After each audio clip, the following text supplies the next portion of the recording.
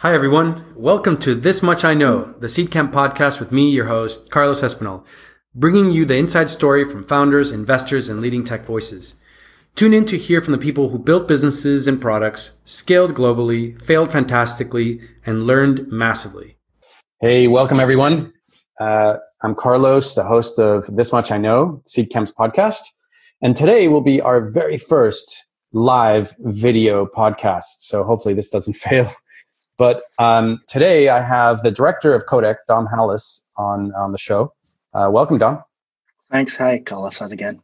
Great. And the reason why I wanted to chat with Dom is because Dom's been great in championing the startup ecosystem to UK government. And we'll learn a little bit more about him and Codec on this show. So, Dom, let's start off with your background. Tell us about how you got into politics. Yeah, so it's funny. I always tell, I'm from Leeds originally, and I always tell the story as like the vast majority of kids from Leeds. I just really wanted to become a footballer when I was a kid. But my not very promising football career peaked about age 11. But I was really competitive, so I was like, well, what? I've got to do something competitive, right? And then I really, really enjoyed politics because it was competitive. There's elections, like it's the sort of thing you can get your teeth into. And so when I was 18, I went and volunteered with my local MP, who's a guy called Greg Mulholland in Leeds, to help out on his campaign. And I really enjoyed it. I ended up helping sort of run his campaign that year for the election, and he won. And then I sort of subsequently did a bunch of jobs that, worked around politics specifically and sort of helping in local politics, where like the best way of describing it is it's the perfect thing for someone who's really young to do, because there's no money in it whatsoever, and you have a ludicrous amount of responsibility for someone who probably doesn't really know what they're doing. But you get your teeth into stuff, and you have a chance to really enjoy it. And so, yeah, so that's, I really enjoyed it, and it's nice. I always think even now when I sit in between technology and politics, it's nice to do every day something that is fundamentally a hobby that I'm accidentally paid for, which is always enjoyable. And then, what did you end up doing from there? Is that when you transitioned over into some of the work that Bloomberg was doing? Yeah. So then I did a few years in sort of what I would call proper politics, which is a kind of electoral politics and working directly with politicians. And then I went and worked in consultancy for a while, political consultancy. And one of our biggest clients at the time was Bloomberg. And so I had a great relationship with those guys, and they were looking for someone for 1 week to go and work on a project. Because Mike Bloomberg was going to meet the Prime Minister of India, Narendra Modi, and they needed someone to help produce some stuff. So I did that for a week, and at the end of not long after that, they said, "Well, why don't you just move there and help us run this project?" So I went and lived in Delhi for a couple of years and ran a project out there along with a bunch of other folks for the foundation at Bloomberg, which was a great experience. And really, I think I always say, like, if there's a sort of one where I would describe the majority of my career, and it's the same thing I do now, it's kind of translating between two slightly different worlds. So, in what I do now, that's between startups and politics and politicians. And in India, it was literally between an organization that was run by a billionaire who had made his whole sort of fortune off of data and the understanding of data and how to manipulate data, compared to an Indian bureaucracy that was not quite that, and how you could effectively communicate what the opinions of both were to each other in a way that didn't upset everyone. So yeah, I think there were life lessons in it, but also, India is a beautiful place. I actually I worked with my now wife on the project, so it sort of worked out in the personal life as well. Oh, that's great. And I think you touched on a couple of things there that I think maybe is worth talking about in light of you working now with Codec and government and startups. Is what are the misunderstandings that people have about politics and policy? I know that you were involved with some of the Startup Manifesto and some of the work that Codec did. We haven't even gotten to what Codec does, but right. But let's just talk a little bit about, like, what are the common misunderstandings that you're now having to field sometimes with how government works and how you need to liaise with them? Yeah. So the first thing I think is that the best way of describing it, and like I said, this is why I always describe myself as a translator, is that fundamentally startup world, like politics, is a bubble. And it has its own language and its own customs and its own understandings of how things operate. And politics has its own language and its own customs and its own way of understanding how things operate. And so if founders or anybody comes and communicates to government like they would communicate in their own bubble, government says, well, I don't understand what you're talking about. Like, and likewise, if government comes to startups and says, well, what do you think of this specific policy idea that we're pursuing? And we'll explain it in the terms that they would explain it in Whitehall or in Westminster. Understandably, startup founders go and say, well, I don't have a clue what you're talking about. Now, that doesn't mean, I think this is the most important thing, is like, that doesn't mean that both sides don't care about communicating with each other. They really do. They're just really, really bad at doing it. And so much of that comes down to, I mean, I remember, Carlos, like we went and sat in we did a sort of parliamentary hearing together. I don't know if you remember this. Yeah, of course. And like at the end, I remember you saying like, well, how did you know that they would laugh at like some stupid joke that I told about like the Home Office being bad or something? And it's like, that's a classic case, right? It's like, that's an ongoing joke forevermore in Westminster, that if you weren't in Westminster, there's no reason to know. Why would you care, right? Like, and so it's that kind of, you know, a lot of our work at Codec, like, which we can get onto in a bit, is about helping founders to understand that language, understand those customs, and communicate, and vice versa, to help government understand like how founders see the world and like what help they would need and why, you know, why and how you would approach them. Yeah, no, and maybe that's a good segue to sort of set the context for what Codec has been, what it is, and what it's doing today. And you know, we're obviously recording this in the middle of one of the most disruptive things that's ever happened in the history of startup world and other industries. And of course, the government's doing some amazing work in getting relief to not just small businesses, but large businesses and different industries. And so maybe what we can do is we can kind of fork the conversation into two parts. We can say a little bit about how Codec got started, what its projects have been to date, some of the more notable ones. And then, of course, now what role it's playing in helping startups navigate this really tricky time. Yeah, sure. So on the sort of background on Codec. So first of all, what is Codec? We're a lobby group for tech startups, right? So you know, if you go and you're watching television in the news, you'll see that these lobby groups exist for everything. That's the whole point, is that you have industry groups that represent you in public debate, and so we're there to represent the startup ecosystem as best we possibly can. And what does that mean in practice? It means issues like access to talent, so immigration policy and skills policy, which is probably the number one issue that founders would talk to me about. Access to finance, so how do we incentivize people to create businesses, and then how do we make sure there's the right kind of venture capital ecosystem to help people scale businesses, and what role does the government play in that? And then the third thing is regulation, which is everything from kind of, at the moment, the online harms discussion and what it means to regulate platforms, right through to data protection, right through to the future of AI policy. And it's kind of, so it spans an awful lot of ground. I mean, just on the sort of background to Codec, and I think this is a really important context to have, is, we were founded in 2010. So it's our 10-year anniversary this year, by Jeff Lynne, who's still our chairman today, who is the founder of Seedrs. And Mike Butcher, who's the tech journalist, who's the editor of TechCrunch. And so it was very much a sort of community-driven project. It was a sort of by entrepreneurs, for entrepreneurs. And I'm really fortunate. I took over as a director of Codec in 2018. And before me, there had been a couple of people, full-time executive directors, Romilly Dennis and Guy Levin, who had done a spectacular job of building that relationship with the government. So we were already a credible voice. So I can't claim any of the credit for that. They did all the hard yards in establishing Codec as a brand within the sort of Whitehall, Westminster machinery. And so much of what I do is kind of continuing to leverage those relationships to build our own new relationships to make sure that on those issues that I described, and a whole bunch of others like the ones that we're currently seeing, but also things like Brexit, we're able to put our voice across in a way that is clear and constructive and hopefully useful to the sort of policymakers as they're taking these policy decisions. Yeah, Brexit. Remember those good old days when that was our problem? I know, right? It's such a weird. So it's so funny. I mean, I like on the we'll get onto the coronavirus stuff in a minute, but a month ago. So it's the 10th of April now. And when we're recording, and just over a month ago, on the 9th of March, I had a roundtable where I was sat with the Chancellor and a bunch of other folks, but with the Chancellor at breakfast, and coronavirus was barely a topic under discussion. So it's quite remarkable how the policy sands shift. Like a year ago, all I would have spoken about was Brexit, and now obviously there's completely, it's a brave new world. Yeah. And I think that it does reflect.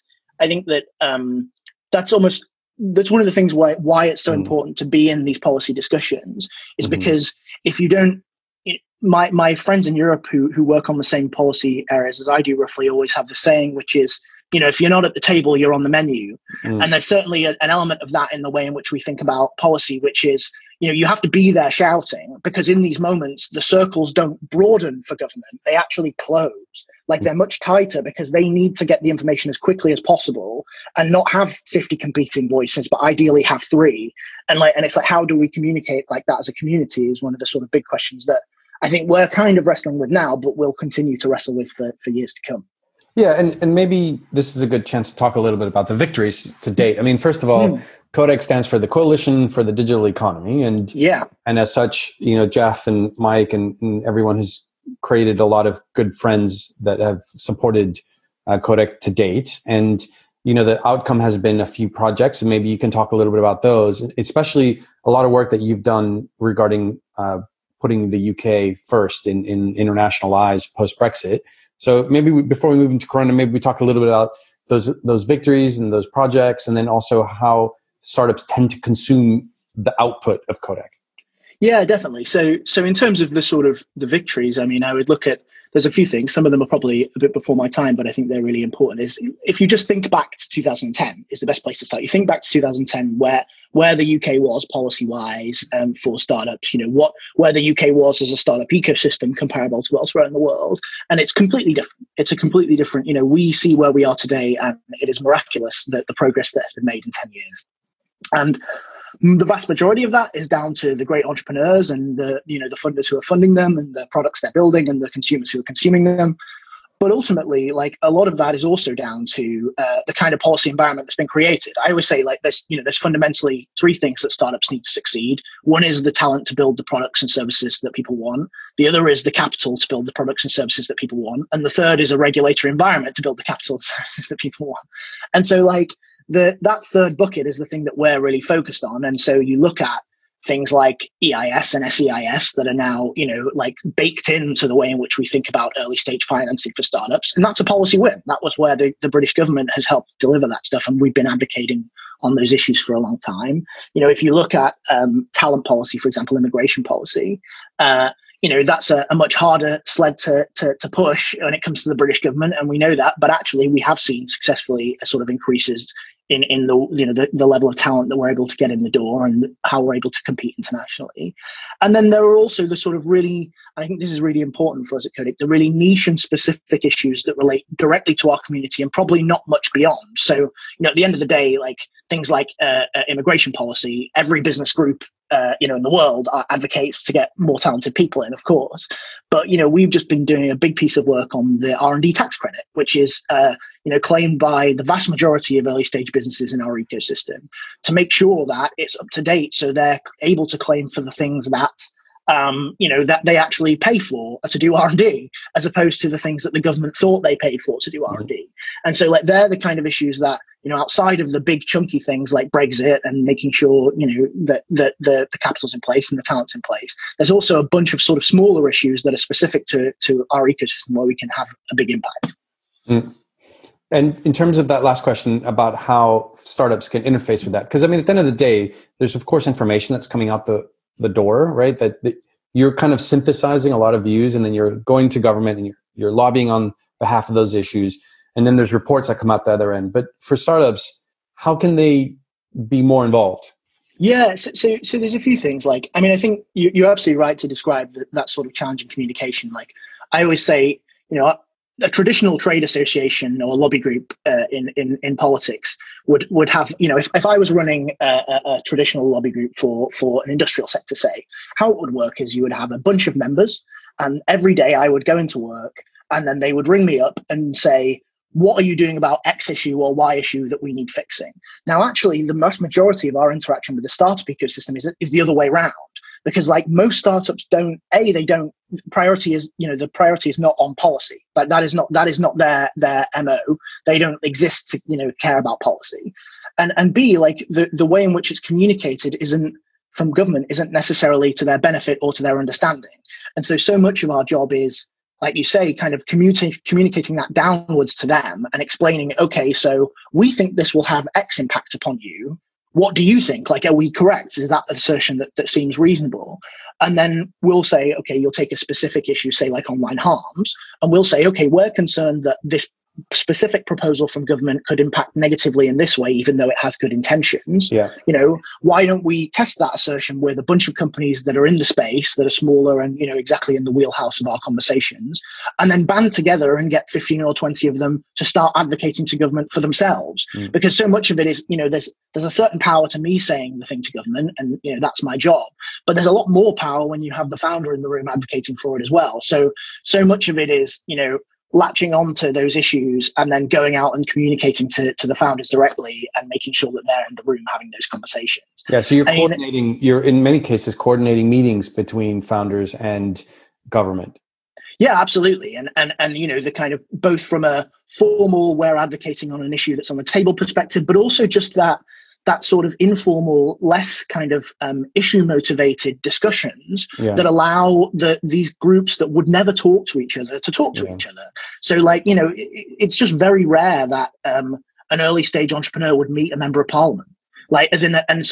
And most members of parliament, that their career path was not to be an early stage technology entrepreneur, shock horror, right? So they've never experienced it. And it doesn't, and the point is that in most cases, they're very open and understanding of the concerns and want to help.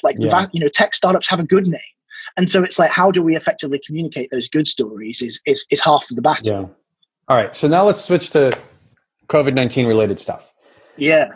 What's the latest? I know that there's a lot of initiatives. Maybe you can walk through where we are today as of April 10th in terms of ideas, things that government's trying to do, initiatives, just a general dump catch up.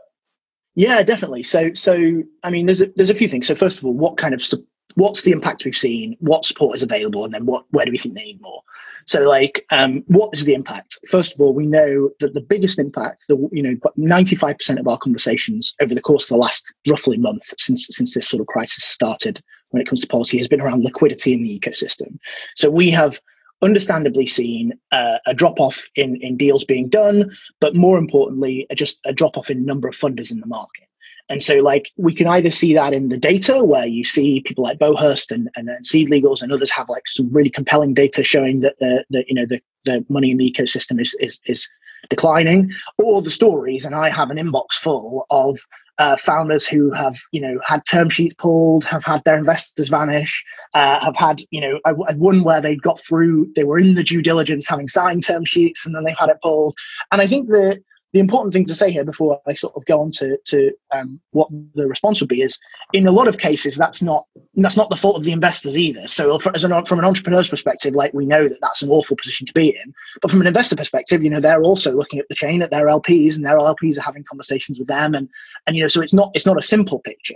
But the reality is that means that comparatively to 2 months ago, it's a much harder environment to get a company funded. And then combined with that, you've seen a drop-off in demand because we're communicating today in our houses. I'm locked in my flat in Brixton, and I can't go out and consume these products and services as easily. And so you have this sort of vicious circle of a drop-off in demand for investment, a decline in demand for product, and therefore a shortening runway, which results in a drop-off in investment. And it's a constant cycle that's really worrying. Now, what has the government already done to help with this, and then what do we think they should do that's more?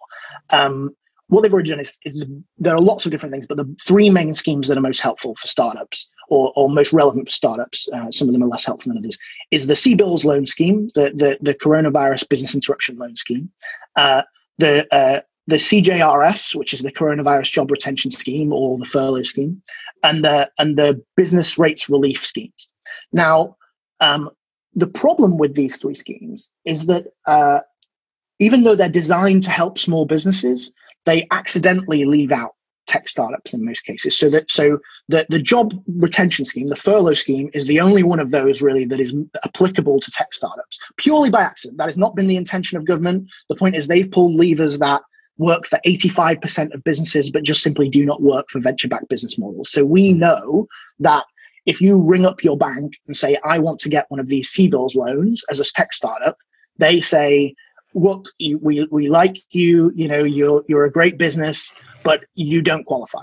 You don't qualify. And the reason for that is something called the viable business test that's as part of the loan criteria, which says that if you're loss making and if you venture backed and you burn through cash as venture backed businesses do to grow, you don't qualify. And so it's not even even if the bank wanted to, they couldn't give you the money. So that capital lifeline that is provided to other businesses across the economy, that the government has intentionally provided to other businesses across the economy and provided £330 billion of guarantees to do so, is simply not available to the tech startups in our ecosystem. And so that's a huge issue, which I'll explain a little bit more in a minute. On the job retention scheme, what we've seen is, what is that in practice? It's that the government will cover the costs of up to 80% of what they're calling furloughed workers, up to £2,500 a month for the next 3 months until I think roughly June. And again, there are challenges there with how the tech startup exactly could use that, partially because we're slightly higher paid than the traditional sector, we're more than the average, but also because, if you've just got 5 employees, like you can't furlough 3 of them and hope to carry on working. But ultimately, like that one is available to people, and the companies are absolutely using that. And then the business rates relief that I talked about, which just simply isn't targeted at our sector, partially because a lot of the businesses in the tech community are subletting or in co-working spaces and don't pay business rates, so they don't get the relief. So like there's lots going on, but actually it doesn't amount to much when it comes to the tech community. And so there's a bunch of work that we're doing along with a bunch of other partners to try and come up with a coherent package that would help startups in this situation. And what we've seen is internationally in France and in Germany, and in France they have now a €4 billion package of support specifically for the tech startup ecosystem. And in Germany, a €2 billion package of support. And what we're asking for at the moment, what we're communicating to government through campaigns like the Save Our Startups campaign that we launched the other week with some partners, but also, in the kind of day-to-day meetings that I spend my hours using every day, is like how do we make sure that we're able to access the same kind of liquidity package, the same kind of cash package that every other business in the economy has, and how do we make sure that we have comparable support to what startups in France and Germany, who are ultimately our competitors in an international market, will have. And so that's what we've been pushing for. That's what we'll continue to push for. It's lots of good insight into how the schemes that are in place work, but also in some of the work that you're doing. How can startups support you right now, and how can they help push some of these things through? Yes. So there's 2 things. First of all, the first is, in addition to the things I've just described, and it comes back to the conversation I had earlier, what we're also looking for is those niche issues that are specific to tech startups that will fall through the net unless we raise them as part of this coronavirus process. So I'll give you an example. We know that, for example, a huge number of tech startups use the EMI Enterprise Management Incentive Scheme to set up share options. Now, there is a question as to whether or not a furloughed worker under the furlough scheme would therefore not be allowed to access their share options if they're brought back into a company. Now, that was clearly not the intention of the furlough scheme, and it's something that we hope we'll be able to fix. But it's exactly the kind of issue that won't get raised by any other sector of the economy because they don't use the EMI scheme. And so like there are those kind of stories of your personal experience as founders of, both the support being offered by the government and where that can be improved, but also, other parts of the economy and your interaction with government that has been impacted by the coronavirus and the changes. And so that's one part, is those sort of specific problems. And then there's a second part, which is just the ability to go out and tell your stories about your experience in the present funding environment. And there's a real challenge here, and it's a hilarious one, which is, a lot of founders just are terrified to admit that they're going to struggle to raise money. and I think that it's hard. It's because I'm very sympathetic. At the end of the day, understandably, people are really worried about going on the record and saying look, unless we get some help, we're not going to survive this 6-9 months. But that is the reality for a huge number of businesses. And unless we're able to, if you're able to share those stories with us, even on a private basis, it just provides that fodder, that proof that to the government that more action is needed, that more help is needed, and that, it gives us the ammunition to go in and sort of really fight for the community to get a package that will work. Well, that's a lot of really tangible actions to take. Thanks for that, Dom. And thanks again for all the good work that you're doing. It's been great to see the work that you guys have done in the past and how that's reactive to the conditions that are going on in the moment. To wrap things up, I just want to end with something fun. Yeah. lighthearted. I think we're all discovering new things as we're all cooped up. And what's one new skill that you've picked up as a thing of being locked up? New skill, God, this is a good question. I've been enjoying. One thing I've been doing is, and I've been cooking a lot more because apart from anything else, like you just can't. I'm a terrible. And so when I lived in India for Bloomberg, I actually lived in a hotel for a year. So my cooking skills are non-existent because I just ordered room service for a year, and it was a very decadent lifestyle. And so I've been making breakfast with my wife is vegan, and so it's like fake eggs made with tofu, which actually are better than that sounds. And I realized that it does not sound appealing as a descriptor. But yeah, so my cooking skills are vastly improved. Is what is probably the best answer I could possibly give. I mean, what would you say to that, Carl? So that's what I'm intrigued about. Well, actually, it's funny you mentioned cooking because that one's been the one for me. I've started to master cooking on the hob. Buying particularly anything that you can grill. I used to just burn that stuff. Actually, I have today I set off the fire alarm twice. So I'm fully there yet, but hopefully soon. Well, that's the thing. I mean, it depends how long the lockdown goes down, but I'm expecting, Gordon Ramsay-esque. Like that's the thing is that you've got a bar to reach. If it extends, the quality of your cooking should go up, right? Exactly. Well, on that note, Dom, thanks again for joining us, and all the insights. We'll share some information about Codec on the show notes, and I'll hope to see you soon. Yeah, thanks for having me. Really appreciate it. All right, guys. See you next time. Thanks for listening. If you enjoyed the podcast, don't forget to subscribe on iTunes and SoundCloud and leave us a review with your thoughts on our show.